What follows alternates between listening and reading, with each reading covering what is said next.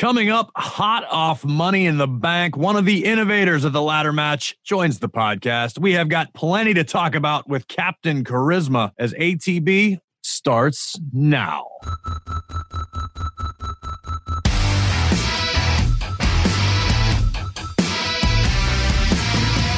Welcome to After the Bell. I am still Corey Graves. I am still all jacked up several days later. Well, to be perfectly honest, it's less than a day later. After Money in the Bank, the most unique one in WWE history. I could sit here all day and pontificate alone, but I think I'd rather have a friend join me to pontificate alongside me.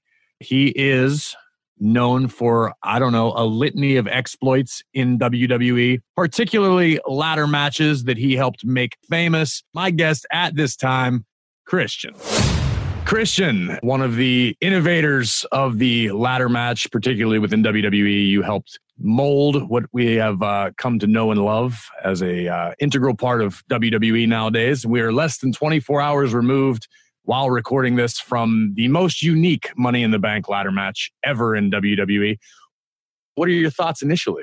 My initial thoughts are the being thrown off the roof of headquarters is the new being tipped off the ladder and crushing yourself on the top rope. Top that. Yeah. Top that. Yeah. I'm curious to see what state of affairs and physical ability or lack thereof Aleister Black and Rey Mysterio are in the very immediate future.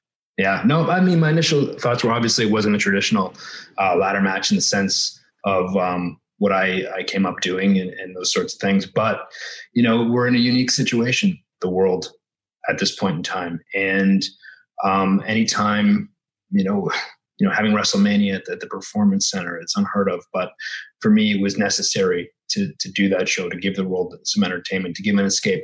That being said, it also gives an opportunity to do more unique things, like we saw with the Funhouse and the Boneyard match. And now with this Money in the Bank match, I thought it was innovative. I thought it was well done. I thought it was different, and different is hard to do these days. And more than anything, I think that every participant in it came off looking better going in. To me, that's important. I completely agree with you. And I was actually driving home last night after the pay-per-view. And in particular, what stood out to me was actually Dana Brooke for basically the comic relief of the matchup. Yeah. But to me, that's the sort of performance that had we had the luxury now of a live crowd, I think that was the sort of performance that, at least in the short term, if she were to walk out Friday night in front of a live crowd, I think we would have had a massive star on our hands for the night. I don't know if it would have been a long-term sustained connection with the audience, but I feel like that's one of the things that's missing is that organic ability to sort of get over, to use the inside terms. And she stood out to me. And I feel like had we had a crowd, we would have, at least in the short term, another big star. Right. And I think that too, it's taking advantage of the moments that you get. And those moments for her might not have happened in a regular setting in a ladder match situation, having the chance to have those facials and, to hear, the conversations or whatever what was happening. Like I said, I think it changed maybe the perception of her as a performer in a good way. Speak to me a little bit about the importance of not taking yourself too seriously and stepping out of the box for entertainment value. When you arrived in WWE, it was as the goth, dark, brooding Christian character. But it could be argued that you and Edge both, your careers really were elevated to the next stratosphere when you got to be silly and kind of be yourselves. At the end of the day, it's entertainment. And the audience has to have an emotional connection. They have to care about you as a character, as a performer, for them to really care about what you're doing in the ring. And for me, when we came in, like you said, as the Brood, it was cool to come into something where with two guys that I got along with to kind of get my feet wet, to get a comfort level of being in the WWE, being at a higher level. We obviously had the cool entrance music, the cool entrance coming up through the fire, all that stuff helped. But as far as my character goes, I didn't have much development in that sense because I wasn't talking. So I was learning in that instance to get what I had to get across by facials, by body motions and things like that until I did get that opportunity to talk. And to be honest with you, up until that point, I never had a lot of experience on the microphone talking, doing interviews. It just never happened. And I grew up a shy kid. So I was, terrified of speaking in front of like in the class. I was the kid that was terrified to get picked in class to answer a question or to speak in front of the class. And when I started watching WWE as a kid, to me, the wrestlers represented this confidence, this a person that I wish that I was, that I could be. And when I got into the wrestling business, part of it was kind of going after things that scared me instead of shying away from it and backing up, man, this is scary. I don't know if I can do this. Instead of being that way, I went after it. I went after the things that scared me, talking in front of people, getting a comfort level with that.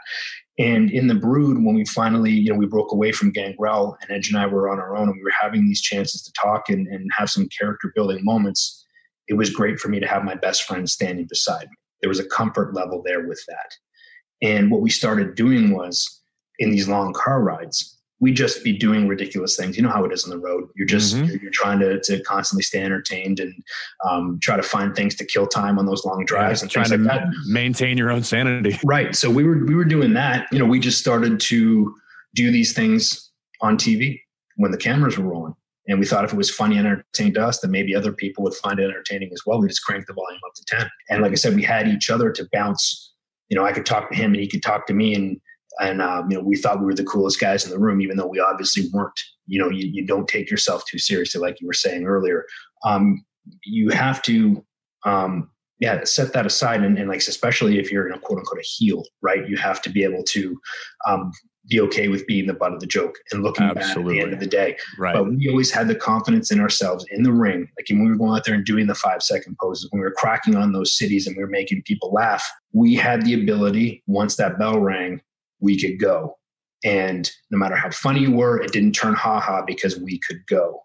And we could instantly turn the crowd with the way that we worked as well. We could make them hate us by the things that we were doing in the ring. How did that next step in that evolution come to be? Was that something that you guys pitched, that you and Edge decided it was time for a change, or did it kind of come about a different way? Yeah, we started getting up, like when we broke away from the Brood, we had to kind of start to express ourselves as far as, why we were doing these sorts of things. And we had a chance to do the best of 7 series with the Hardy Boys, which culminated in the first ever tag team ladder match. And from that, we were kind of like at that point, kind of even living in the shadow of the Hardy Boys a little bit. They were the ones that were getting the louder cheers. They were the ones seemingly getting the bigger opportunities, the title matches, and we weren't getting that. And it was a little bit frustrating for us behind the scenes as well. Like we were tight with those guys. Like I said, we made each other, and we had that trust where we made each other. But it was also like, hey, we're just as good as these guys, we should be getting these opportunities. So there was a guy named Brian Gewirtz who was a writer, and we just started pitching some stuff, and he was laughing at the things we're saying. He's like, you should be doing this stuff on TV. So he kind of gave us an opportunity. And I remember this one time we had a sit down with Coach, who was kind of moderating a conversation between ourselves and the Hardy Boys. And they literally said, say whatever you want. Really? And we're like, anything? Like, yeah, if it comes to it, we'll bleep. So we started dropping. We just started talking, and it came from the heart. We were saying what we felt, and we believed everything we said, and we started dropping it. We just pulled our microphones off and got up and walked out. And from that, I think they're like, oh man, these guys got a little bit of something different here. Then we got out and we started doing commentary, and we had never done commentary before. And we just started saying and doing these things and, telling people we're going to do things before we did them. We're like, hey, we're out here for one reason. We're going to watch this match. And when we see our opening, we're going to do a run-in.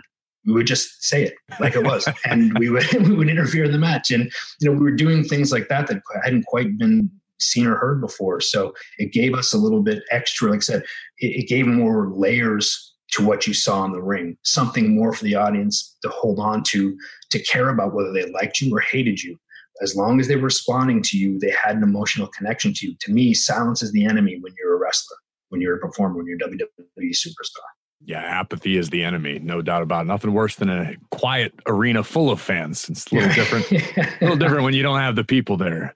What were your thoughts? What are your thoughts, I should say, across the board right now with the current state of things and the product? Like I said, I think that under the circumstances, everybody stepped up.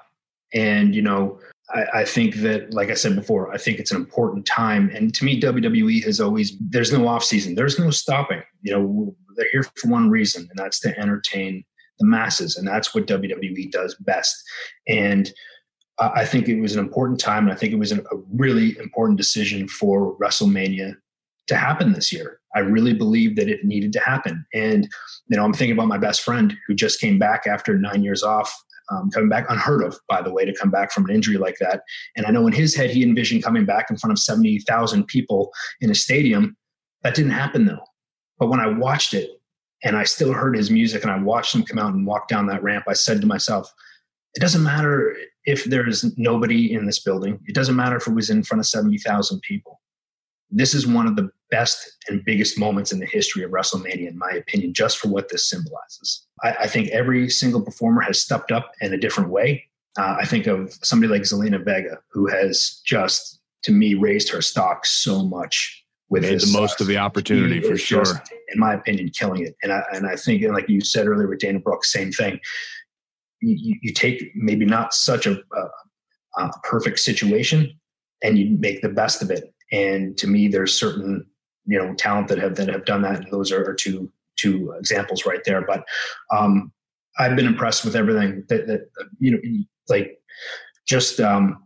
giving the world an escape to me is important. And I think that's what's been done. To your point about making the most of the opportunity, I think certain stars have shown brighter in these circumstances. To me, it seems weird. It seems terrifying to the thought of, we've all wrestled in front of 10 or 15 people, but usually there's at least 10 or 15 people there. So that seems like such a daunting task. But someone like Asuka stands out to me because we're seeing a side of Asuka we've never really seen before. And she seems completely unfazed. Yeah. Like she's in her own world right now. And with the dancing and the belligerent Japanese yelling, and it's so cool. And it kind of bursts through your screen. And I definitely think she's another one making the most. Even when she was doing commentary, it was unbelievable. Right. There's another example right there. And if anything, she's enhanced her value in this situation. So now imagine how that's much more that's going to elevate her when the crowds come back. Exactly. It's going to happen. But how much bigger of a star is she going to be when that happens? Right. I'm really curious across the board once the fans come back. Basically now we've got social media to bounce back and see what's landing and what's not. But once you get that live audience back in, everything could be upside down. We always joke about the night after WrestleMania. It's Bizarro world, they boo who they normally cheer and that whole spiel. It could really be the case on a regular basis because we don't know necessarily who people at home are connecting with. I'm really curious to see how that all plays out in the future. Yeah, same. And, I'm really, I was thinking about this too when Drew McIntyre finally, this is a guy that's been scratching and clawing. He's a guy that loves what he does, takes it seriously. I've never met a guy or you'd be hard pressed to find a guy that's worked harder than him to get this credibility. To where he's at. And I was thinking to myself, man, I would love to have heard that reaction from an audience when he pinned Brock Lesnar. Absolutely. In my head, I heard it because Drew's a friend of mine and I've wanted that for him for so long. And he and I have had a ton of discussions over the years. So I know how passionate he is and how he wanted to get to this level. And I'm interested to see, how the reactions are for him when he comes back. Because I'm sure that they're going to be unreal.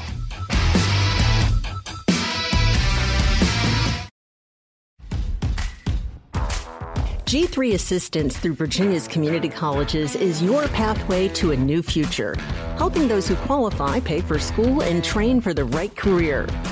Right where you are, right now. Get a skill. Get a job.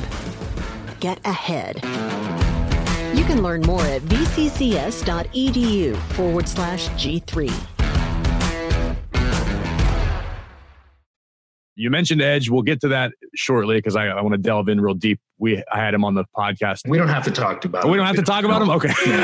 Good. I'm sick of talking about him. It's been nice having you. Okay, thanks. No, I actually wanted to talk a little bit more about your career and kind of the way it came to an end. You and I have had this conversation off air before, but I know it helped me a lot because you and I kind of faced similar situations at the same time. It was almost concurrently, and it was. Wait a minute. You had the opportunity to fulfill most of your career and become world heavyweight champion and capture all these things. But then sort of quietly, it was very under the radar. You went away for a while, and there were rumors, as they often are. Walk me through that a little bit to when you were finding out that this was going to be the end of your road. Yeah, I mean, it was a like I said, we've talked about it before. It's a tough thing to swallow. It's tough. It's a bitter pill to swallow, right? Sure. I mean, kind of being told that it's taken out of your hands, right? You don't have a say in it. You're medically, you're not cleared to compete. You're on a non-contact list, or all these things. So it was a bit shocking, but also, in a weird sense, I was almost kind of expecting it when it happened. So when I talked to the doctor, I said, hey, it's like any prize fighter. You can have a chin made of granite and get hit a ton of times and nothing happens. But that one time you get a bad one, you're never quite the same, and it's easier to get them after. So at this point, it's not a question of if you're going to get another one, it's when. And that's all I needed to hear. And like you said, people talk to me about Daniel Bryan coming back, and they said, if he can do it, maybe. I said, well, first of all, we're in different situations, and he's probably 10 years younger than me. And so if I was 40 years old when this happened, or about to turn 40, I wasn't 30. If I was 30, maybe I'd have a different mindset about it. Mm-hmm. But like you said, I'd accomplished a lot of the things that basically the only thing I never accomplished was main eventing WrestleMania. And let's be honest, how many people actually get a chance to do that? But I'd really kind of maybe even overachieved in a sense, and did more than maybe I was ever projected to do.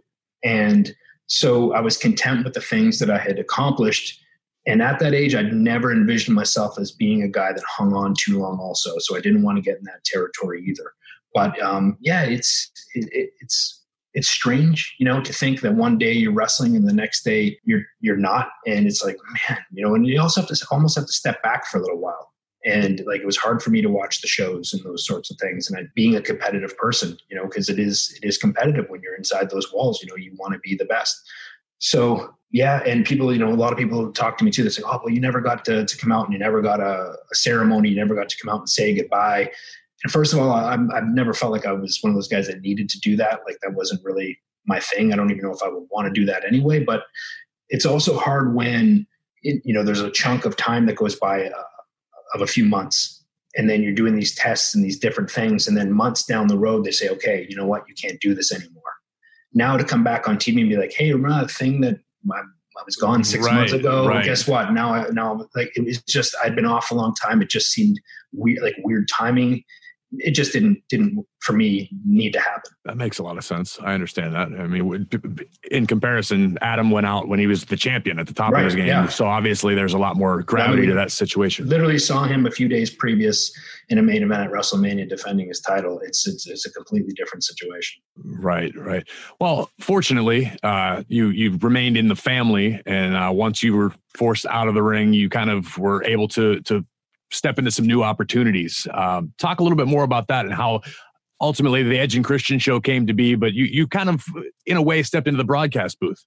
Yeah. I did have some visions of trying to do what you do at some point. I'm pretty sure we called a few matches at one point. Yeah. I was still learning. I'm actually sitting in that room right now in the Performance Center. Yeah. It's no longer the commentary room. It's just kind of there's some whiteboards on the walls, but this is what it was. And I will say this, I mean, and we've talked about this before. We talked about it when you were on our podcast. It's a hard job, and you're really, really good at what you do to make it look as easy as you do. Michael Cole as well. It's just, it's a tough job. It's a tough job to do. But, we're talking about the Edge and Christian show. What happened was Edge and I had done the Steve Austin podcast. We had done some funny stuff. We have good rapport with Steve, and we'd always joked around backstage, and we did a little thing where he gave us kazoos and we pulled out a little ukulele and gave him a little cowboy hat, did a whole thing. And I think I jokingly had said on there, oh yeah, they're going to give us our own network show, and we're going to do this every week.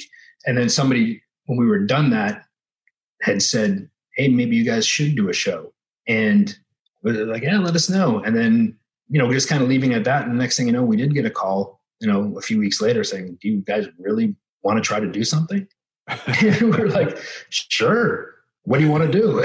Well, that's up to you. So I don't know. I thought you knew. So we kind of started spitballing ideas, and we came up with the Edge and Christian show that totally reeks of awesomeness. Basically a variety show. It had never been done before, and it was a variety show with a wrestling theme, we called it. So it gives a chance to get the WWE superstars, kind of play them against type, kind of put them in different situations than you'd expect to see them, and have some fun times, and work with a very light script, a lot of room for ad-libbing and having fun. And, the first season, it was like any show, there's some growing pains, the first 3 or 4 episodes, trying to figure out what works, what doesn't, what is this show really, going through some different writers and things like that. Edge and I ended up taking on more of a hands-on approach as well as far as writing goes. We ended up kind of tightening up our writing crew to about 5 people, kept it really small. But the first season, we were writing in chunks, and then we'd shoot in chunks, and then we'd write in chunks, and then we'd shoot in chunks. So it was kind of, like I said, nothing like that had ever been done before. So we didn't really have it figured out till about halfway through that first season of what the show actually was. And once we hit that, we got our stride. For the second season, we decided what we were going to do is we were going to hunker down in North Carolina, all in a room for a week. We were going to write the entire season in a week. So that's what we did. We the second season, we wrote the entire thing first before anything was shot. And I think that really helped out the process and made things a lot smoother. And, too, with Superstars, kind of reading something on paper, you're like, oh, man, I don't know, it's kind of weird. And then seeing across the board when anybody came on to do the show, if they were tired of, because you're asking people to come on to do things, and they're on the road and doing different stuff. And we'd always try to make it as easy for people as possible to shoot. But the cool thing was every superstar to a T, when they were done, would say, I will come back and do anything you guys want me to do. Again, that was the most fun I've had in a long time. So yeah, that's really the truth, cool. Man. That's the absolute truth. I was lucky enough to do a few things for you guys, and it was just so different from anything that happens within the walls of WWE. Mm-hmm. And on television, you're kind of stuck to your character, or at least in some parameters. And to do something that far out of the box was an absolute blast. How much did the success of the show have to do with you guys jumping into the podcast world? None really. We got offered an opportunity to do the podcast, and then we're like, there's a lot of wrestling podcasts out there. We don't want to be just another wrestling podcast. So Adam and I would be sitting on the phone, we'd be talking for 30, 45 minutes, just making each other laugh and saying stupid things. And next thing you know, we're like, yeah, this is pretty much a podcast. If we'd recorded this conversation, we could have put it out as a podcast. So I think we realized the dynamic is us. Like that's what makes it different than anybody else. It's like our friendship and the way that we are to each other. Right. And, we literally went into those podcasts without any script at all. We just winged everything, including interviews. Like, we never wrote down any questions. We just wanted to be like buddies hanging out in a room, and like you're a fly on the wall of a conversation, getting to sit in with some buddies who are just catching up. And I think that's kind of what made it different. There was like the cool kind of vibe to it. And it's a hard thing to reproduce. I don't think people that have never tried it realize that you can't really fake chemistry. You can, especially for a long form. You can't have a full blown conversation if you're not really feeling. And like too, if we didn't really have much to talk about, we would just make one comment, and then you take one thing and we just make it into like a 10, 15 minute conversation, making fun of each other, or, whatever it was. But, we had that camaraderie and where we could literally say anything we wanted to the other person and wouldn't be offended type thing, and like I said, you have to have real chemistry to be able to do that stuff. Yeah, definitely. Well, I don't know. I think you do know this, but your bar from the Edge and Christian show is now been repurposed as my set for After the Bell up in Stamford when I actually get to go shoot the show there. So it lives on. It was cool. They built us a real set. When we walked in there, I was blown away. It's like, oh my God, this is like a real television set. It was unbelievable, though, the work and the effort that was put into making that show what it was, from everybody to I said us and writing it to everybody that was involved behind the scenes went that little extra step to help out and make it what it was. And I think the cool thing was everybody across the board that worked on that show, like I said, in front of the camera or behind it, came to work with a smile on their face and left that day with a smile on their face. And that was important. Well, you stuck with the commentary / on-air personality gig, and now we can find you pretty regularly on FS1 as part of WWE Backstage. Talk to me about that experience a little bit and how that all came to be. Yeah, I've known Jacob Ullman from Fox Sports for a long time, for many years. I'm going to make a note to my editors that we don't cut that out, so I can give a shout out to Jacob. He texted me earlier. So, did it? Yeah, we'll leave that in there. So he and I have been buddies for years, and we'd always, every WrestleMania, make it a point to go out and have dinner, and we'd always say, hey, we never have a bad time when we hang out. And he was just a cool guy, a huge wrestling fan. Same thing, grew up as a kid, as a wrestling fan. And we were just buddies. Like we never ever talked business or anything like that. Never, like we were just buddies hanging out. And then when the show came about, he texted me and said, "Hey, would you want to audition for this?" And I was like, "Of course. Yeah. I mean, why wouldn't I?" And I'm trying to remember what month that was, but I didn't hear anything for a long time. Like almost till, I think it was, I want to say it was probably May or June of last year. And I didn't hear anything until like the fall. I was like, I guess this isn't happening because I haven't heard anything. And then I just literally got a call out of the blue and said, "Hey, can you come out and do another audition?" And so when I got there, like, "Hey, we're going to shoot this like this is like a real show. Like this is really happening. Like this is the show." So it was the four that were there were Booker, Renee, myself, and Paige, which, you know, you see quite a bit. And we just kind of hit that show, that test show, like out of the park. There was just this kind of chemistry. And that was the first time that four had been together. And there was just kind of this, I think everybody brought something a little bit different to it. And then, I flew home, and then they did the special, which was like literally, I think like a week after that. And I said, "Hey, we want you to come back out and do this." And then it just went from there. And then I found myself being a regular on the show from that. Very cool. Obviously, you have to know what's going on within WWE to partake and be of value to WWE backstage. How much of the business do you still keep your finger on the pulse of nowadays? Is it more or less than before? You mentioned kind of stepping away a little bit. Yeah, I mean, honestly, doing the Edge and Christian show kind of brought, and I know Adam has talked about this as well, kind of reinvigorated, re-energized you a little bit, showed you still have a purpose even though you're not in the ring. And that's the cool thing now too, with all these different, branches off the tree, that there's still so many things to do within the walls of WWE. It just kind of reinvigorated, and seeing the young talent, and I remember I just put, think about when I was that young, hungry superstar coming in, or wanting to be that superstar. And just seeing the passion in the eyes of everybody, and it kind of took me back a little bit and kind of re-energized me and made me start watching. I always kept up with it, but like I said, it was hard to watch. But at the root of it all, I'm a fan. I'm a wrestling fan. Right. And I grew up as a wrestling fan. So it's hard to watch as a fan sometimes, because I'm always kind of breaking down things like, oh, they could have done this, and they could have done that, and maybe if this. And like, it's hard not to be that guy, because that's the way that I was. I was a perfectionist when I was in the ring. And, I was a control freak. I always kind of had to, have that control, and it's hard to not have that. But when you're watching, but like I said, at the root of it all, I'm a fan. So I watch everything as much as I can. Right on. To your point about being a fan, it's easy to get stuck inside the bubble.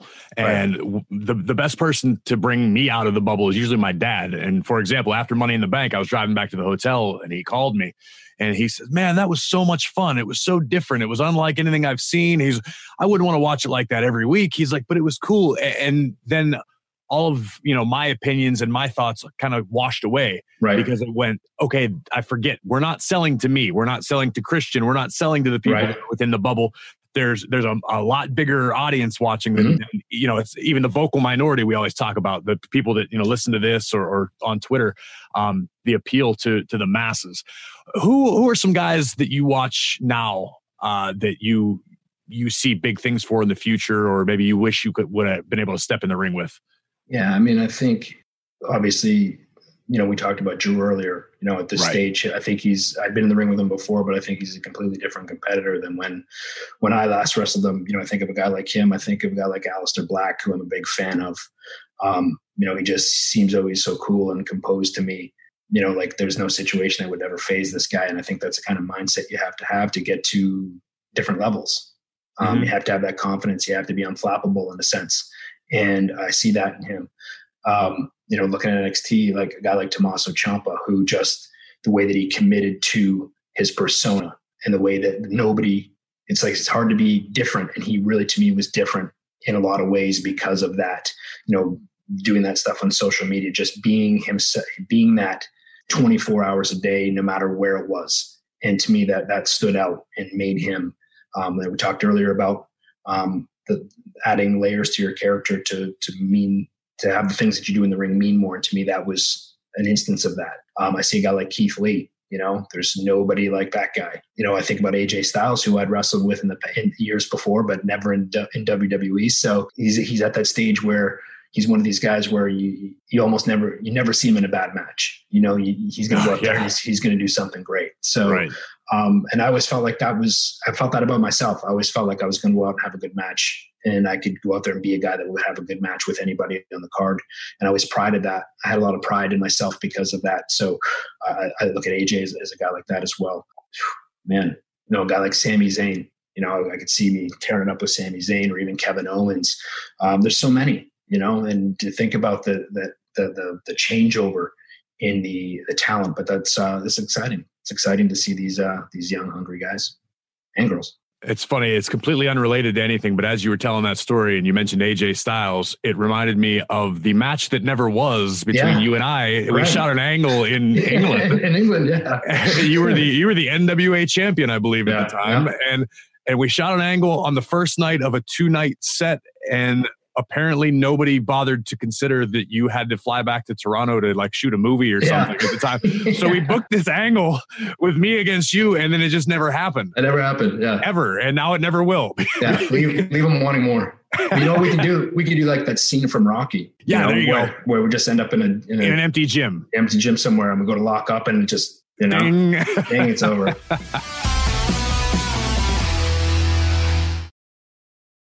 So you're talking about all these younger superstars that really impressed you. Was there a moment that you can think of off the top of your head that was kind of the aha moment for Christian as a singles competitor once you had risen to the top of the tag team division and you and Adam sort of went your separate ways? Yeah, I mean, it was tough. I had a tough time when I became a singles wrestler. You know, I really did have a tough time transitioning because there's a different mindset. It really is, you know, and I was thinking like a tag team guy because, you know, as a part of a team, you have to have, you know, part of your ego has to go away because you can't have an individual ego in a team to really make a team work. You can't have any visions of being like, okay, you know, I'm the main guy in this team. You know, you can't be like that. You have to be equals. And I felt like we had that. And when I stepped away, I very much had the mindset of still being a tag team guy. So when I was trying to envision matches or piece things together, I still very much thought that way. And I put a lot of pressure on myself, maybe too much pressure. And I was having a hard time adjusting. I was not confident. Once your confidence goes away, it's tough. It's really tough. Right. And I saw myself as a singles guy. You know, I had a big opportunity with the Intercontinental Championship. And you know, I think back to, you know, when Edge and I split up, I don't think I did myself any favors by not really changing the Christian part of Edge and Christian. I still came out as the guy that looked like Christian from Edge and Christian. And I missed an opportunity there to change that part of me up and be different and start to be accepted as something different outside of that. And, you know, I had a big opportunity with the Intercontinental Championship. And like I said, it also becomes one of these things where there's too many cooks in the kitchen, right? Like I was listening or asking and listening to a lot of advice instead of listening to my instincts. And I had good instincts, but I forgot to listen to them. So people would be giving me advice and instead of, you know, taking the pieces that I thought I could use and apply them, I was trying to do everything just so I could go back and say, hey, I tried this, I tried that, I did this, I did that, and I'm trying, you know, but it doesn't, and well, not that it was bad advice, but it might not have been the right advice, or it could have been a piece of advice that didn't work in this instance, but it might work down the road. So you put it in the deposit in the bank. Yeah, definitely. And take it out when you need it. So I went home and I just looked at myself in the mirror one day and I said, I saw myself starting to drop down the card, like all the way down to the bottom. And I came home and I was not having fun. And that's the thing. I always had fun every single day. Every time I stepped in that ring, it was not work to me. That was where I was meant to be. I was born to be between those ropes in that ring. And I was not having fun and I wasn't happy. And I went home one day and I looked myself in the mirror and I said, this is it, man. Like if you don't pull your socks up here and go to work, if you don't figure this out, you're going to get fired. So that's the worst that's going to happen to you. So what do you do now? Well, I got nothing to lose. So I just said, hey, I'm just going to listen to myself. I know I can do this. I know that, like I said before, my instincts are good. I have instincts for this. So I would still take that advice and be like, oh, yeah, thanks. I appreciate it. And they said, take the pieces that I thought I could use and apply them, whatever. But I really started to trust myself again and trust my own instincts. And instead of acting, I was reacting. when you're out there in front of a live audience, I was taking what they were giving to me and reacting instead of trying to force things. And to me, it all turned around really quickly, and once I started getting that confidence back, I'm like, man, I can do this. And I don't think in my opinion, there's anybody that can do it the way that I do it. And then that just gave me everything I needed. And I felt myself starting to climb back up the card. What advice, if any, would you offer to somebody who could potentially be seeing their passion wane or start feeling the way that you felt? Because I think it's cyclical. Everybody that steps within these doors and is in this business goes through ups, goes through downs. But to your point, everyone unanimously agrees that the stuff that happens from bell to bell is the reward. That's the fun part. People would do that for free. We always make the joke, they pay us for the travel and all the headaches that come with it. It's true. What's something you could maybe say to somebody who might be, I don't know, second guessing themselves or feeling that kind of way?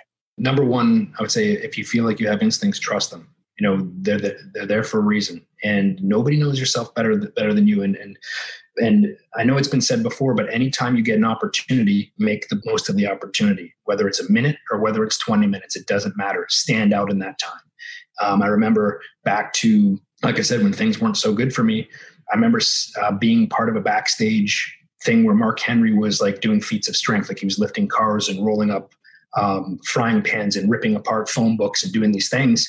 All legitimately, by the way. Yeah, legit. Yeah, like legit. And I have another Mark Henry story in a second. It's pretty funny. But I was like, man, now I'm just a guy standing here watching Mark Henry lift up cars. And then I looked around and I don't know, I wasn't asking people or talking to people or judging anybody about how they felt, but I knew how I felt about it. And I was like, you know what? If I'm going to stand here and watch Mark Henry lift a car, I'm going to be the best person standing here watching Mark Henry lift a car.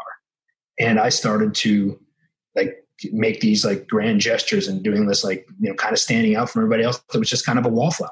And next thing you know, I was the guy that was taking the bets and doing the things, and it kind of morphed from there and turned into something else. And it was, like I said, whatever opportunity how can I be the best version of what is being asked here?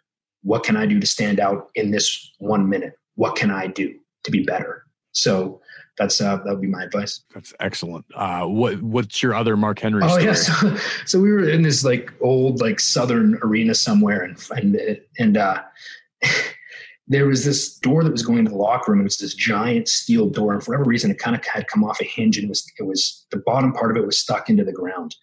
And you had guys like Godfather and Ron Simmons and JBL and all these guys are 2 or 3 at a time trying to lift this door to move it, and nobody can move it. And everybody's talking about this door, and this 2 or 3 guys at a time trying to lift this thing. And all of a sudden, Mark comes walking in, looks like he had a nap somewhere, just kind of the slow way that he walks. He sees that he can't get around this door, and he just looks at it and literally picks it up and walks it over and drops it, and then keeps walking. And everybody's like, "Oh my God, John!" And the people would be there for an hour trying to lift this door, 2 or 3 guys at a time. And Mark just lifts the thing up and chucks it. It's ridiculous. Oh, that's fantastic. Yeah.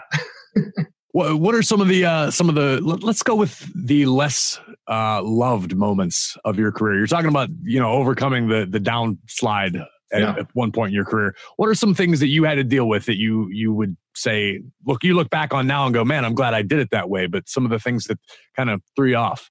Off the top of my head was, I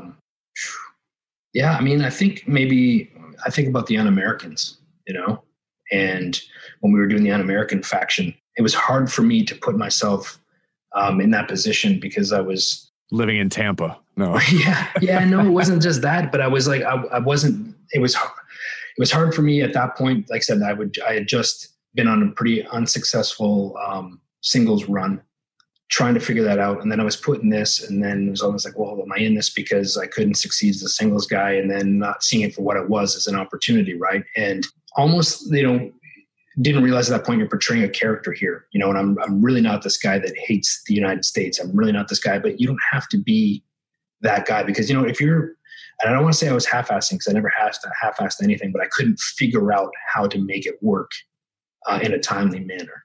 And I put that on myself.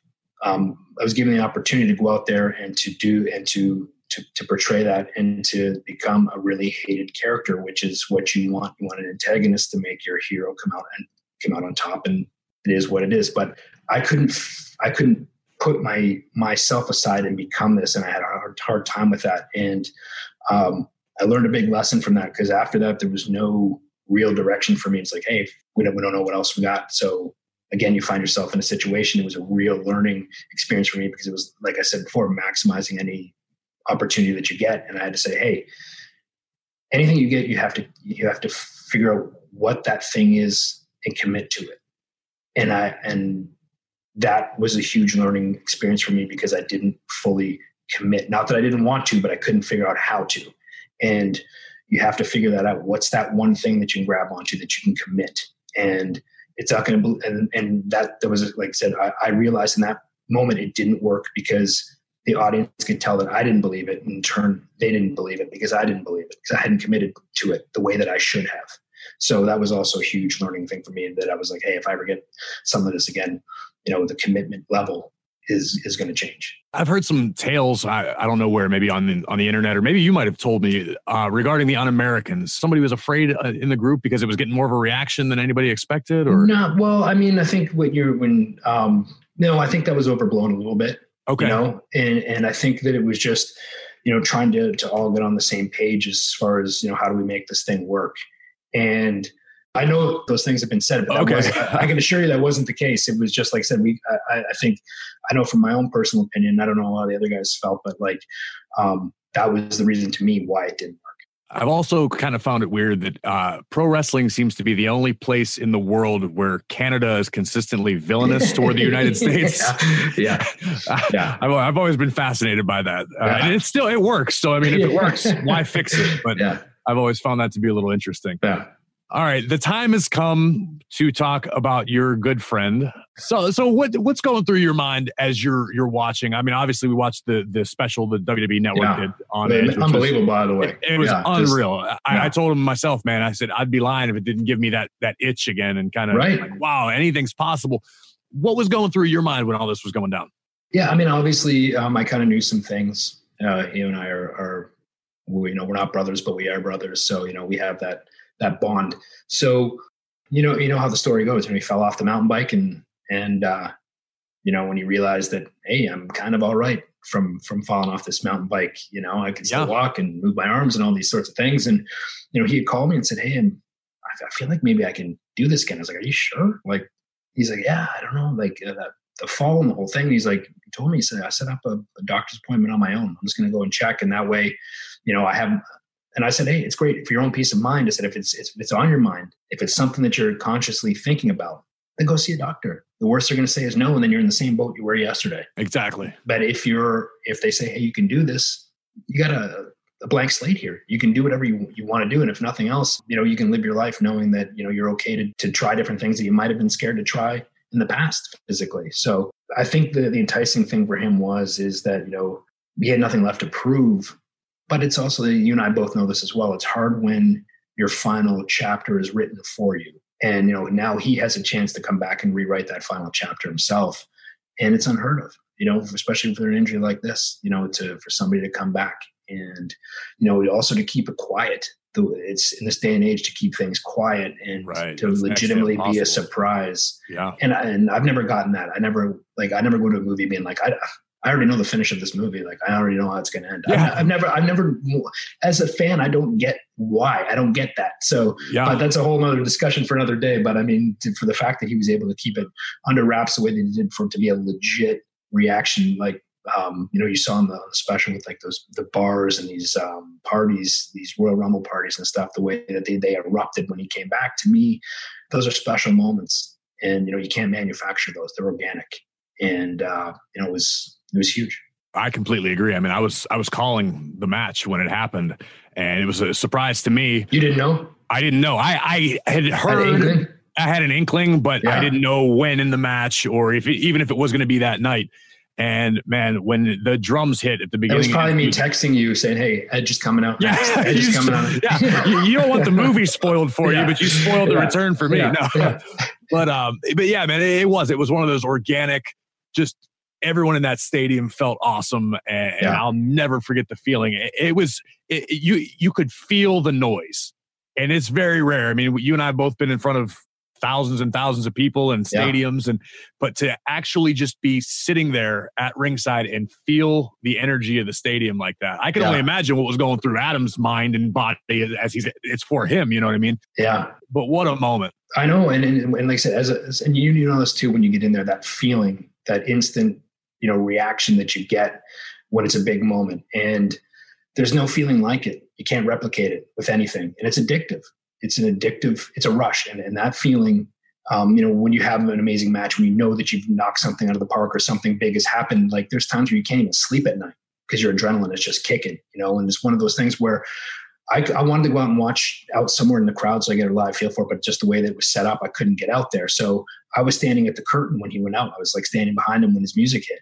And when his music hit and he walked out, and I heard it, and I kind of heard it, and I got that feeling again, like goosebumps on it. I had to walk away because it was like I had to like calm myself down, because it was almost like going out there yourself in a sense, you know what I mean? Like that just I had to walk away and kind of get my composure and then come back a little bit, because it was overwhelming. Yeah, overwhelming is a good way to put it. And I can only imagine how you feel. I'm nowhere near as close with him as you are, obviously lifelong friends. But just having the relationship I have with him and knowing how much he loved the business, it was such a almost vicarious living for me, kind of going, man, if I could have done it this way, this would have been it. So it was definitely really, really cool. I'll never forget that at all. What else is on the agenda for Mr. Christian these days? Obviously backstage. Did you ever put any thought into like coaching or anything down here at the PC? Yeah, I mean, I've been down there a few times and helped out. I've sat in some of Shawn Michaels' classes when he's been out and things like that. So I do. I enjoy. I never take anything off the table. If it's the right opportunity or whatever. And I definitely feel like, like we talked about before, when I first stepped away, it was hard to kind of wrap your brain around it. But I'm in a different place now. Some 5+ years later. So. If it was the right situation, the right opportunity, I'm always, like I said, the beautiful thing about this business is that everybody kind of passes along what they've gained knowledge-wise along the way. I don't know everything, but I know a lot. Like I said before, I had good instincts, and I felt like I had a good way of seeing matches and things like that. And I always felt like, not to blow my own horn here, but I felt like I was always able to make people wrestle up to a higher level. And I thought that was the key to being what we call a good worker, is being able to have everybody step up a level. And I felt like I had that. So yeah, definitely. I mean, at some point, we'll see what happens, but I would never take anything off the table. And like I said, I would be more than happy to pass my knowledge along to anybody that wanted it. Well, there's no doubt you are a wealth of knowledge. I appreciate you sharing some of that with us this week on ATB. I've been trying to get this hooked up for the past couple of weeks, and no worries. It finally happened. I was like, who else can't we get Christian's on standby? Oh, really? It's him? All right, let's get it over with. Well, hey, I appreciate you hanging out. Let's do this again anytime you want, man. The floor is yours. Yeah, well, you're one of my favorite guys. You know that. I like hanging out with you, like having a beer and catching up and chatting. So hopefully we'll get a chance to do that pretty soon. All right, dude. I'll talk to you soon. See you, buddy.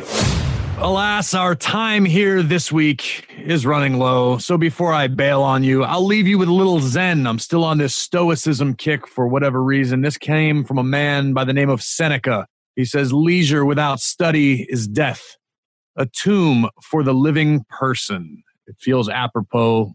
Christian, my guest, and I obviously have had to change plans several times during our life. And just because you're not doing work doesn't mean you can't keep your brain strong. Take that advice. Seriously, if you're not doing anything, try to learn something. It will help you at some point, I swear.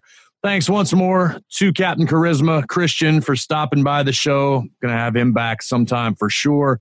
Between now and then, make sure you follow @AfterTheBell WWE on Instagram, Twitter, and Facebook. Use the hashtag #AfterTheBell if you want to join the conversation. And I know I say this all the time, but if you're using Apple Podcasts and you haven't left me a review yet, shoot me 5 stars, please. Or shoot Christian 5 stars. I'm sure he'd appreciate it. If you're using an Android, follow ATB on Spotify, Pandora, iHeartRadio, or Google Podcasts so that you never, ever miss an episode. Should you feel so inclined, follow me on Twitter and Instagram @WWE Graves. And I will be back next week with more wisdom, more vitriol, and more WWE After the Bell.